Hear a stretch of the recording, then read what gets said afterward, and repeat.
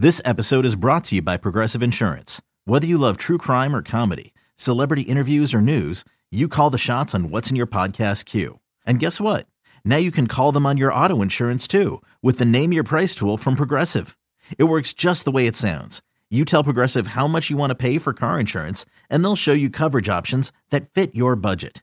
Get your quote today at Progressive.com to join the over 28 million drivers who trust Progressive. Progressive Casualty Insurance Company and Affiliates. Price and coverage match limited by state law. eBay Motors is here for the ride. Remember when you first saw the potential? And then through some elbow grease, fresh installs, and a whole lot of love, you transformed 100,000 miles and a body full of rust into a drive that's all your own. Look to your left. Look to your right. It's official. No one's got a ride like this. There's nothing else that sounds like, feels like, or looks like the set of wheels in your garage. With over 122 million parts, you can make sure your number one ride or die stays running smoothly. So there's no limit to how far you can take it. Brake kits, turbochargers, engines, exhaust kits, roof racks, LED headlights, bumpers, whatever your baby needs, eBay Motors has it. And with eBay Guaranteed Fit, it's guaranteed to fit your ride the first time, every time, or your money back. Plus at these prices, well, you're burning rubber, not cash. Keep your ride or die alive at ebaymotors.com. Eligible items only. Exclusions apply. It's Pick Six with Mully and Haugh, where we debate the top 6 sports stories of the day and then open it up to you, the Chicago sports fan. Call us at 312-644-6767, or you can tweet your thoughts at Mully Haugh. Pick Six with Mully and Haugh starts now.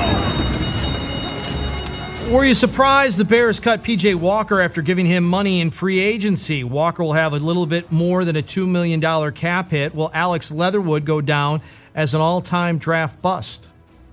It's just a weird turn of events, right? I would say I'm more impressed than I am surprised. You know, I think that the guy clearly didn't make the team.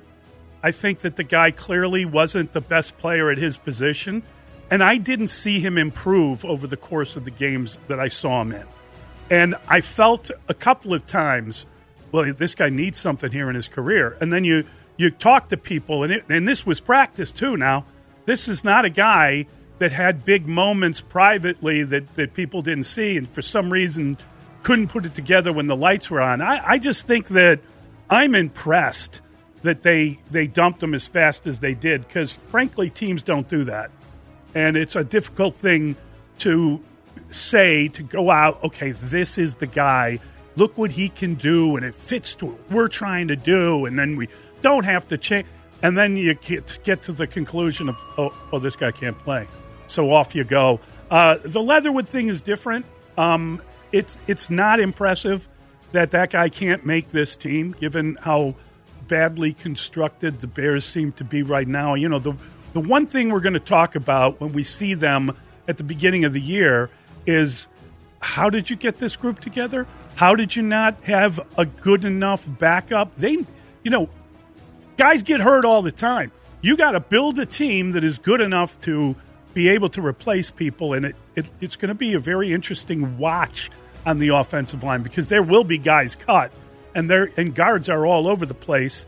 Maybe they can add a player or two, or maybe they do end up bringing this guy back. We'll see. I was surprised by the timing. There's no doubt about that. And I still not like, ooh, boy, if for some reason Justin Fields has to come out of the game. I don't feel great about backup quarterback number 2 right now. Especially, God forbid, if it was like 2 or 3 weeks. I mean, really, it's a great story, but no, I don't. Okay. I don't.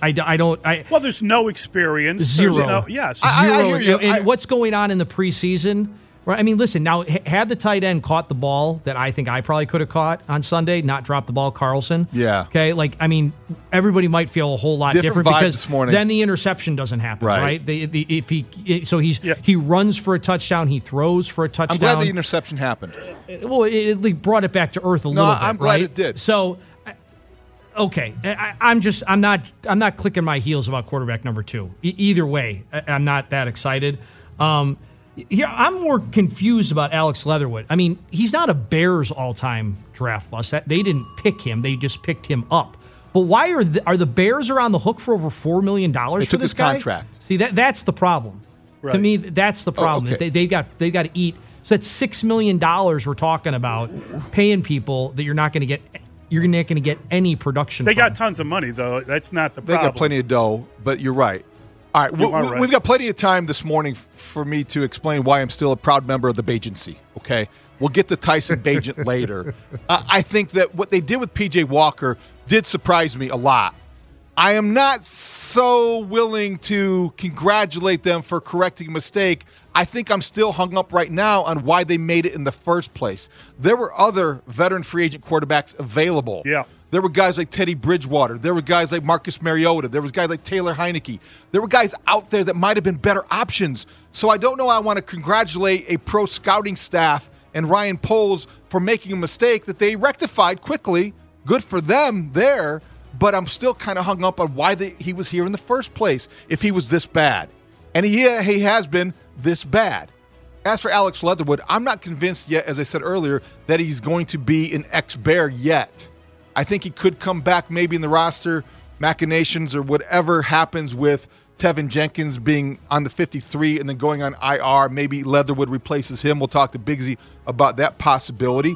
That would make a lot of sense. So is that to save money? Is that that's to save face, or that's to save depth? You need somebody who maybe can do the job. I'm not saying he's going to do the job well, but he gives you some depth and a guy that knows your offense. So I'm not going to put him yet on a list with Tony Mandarich or any other past first-round busts.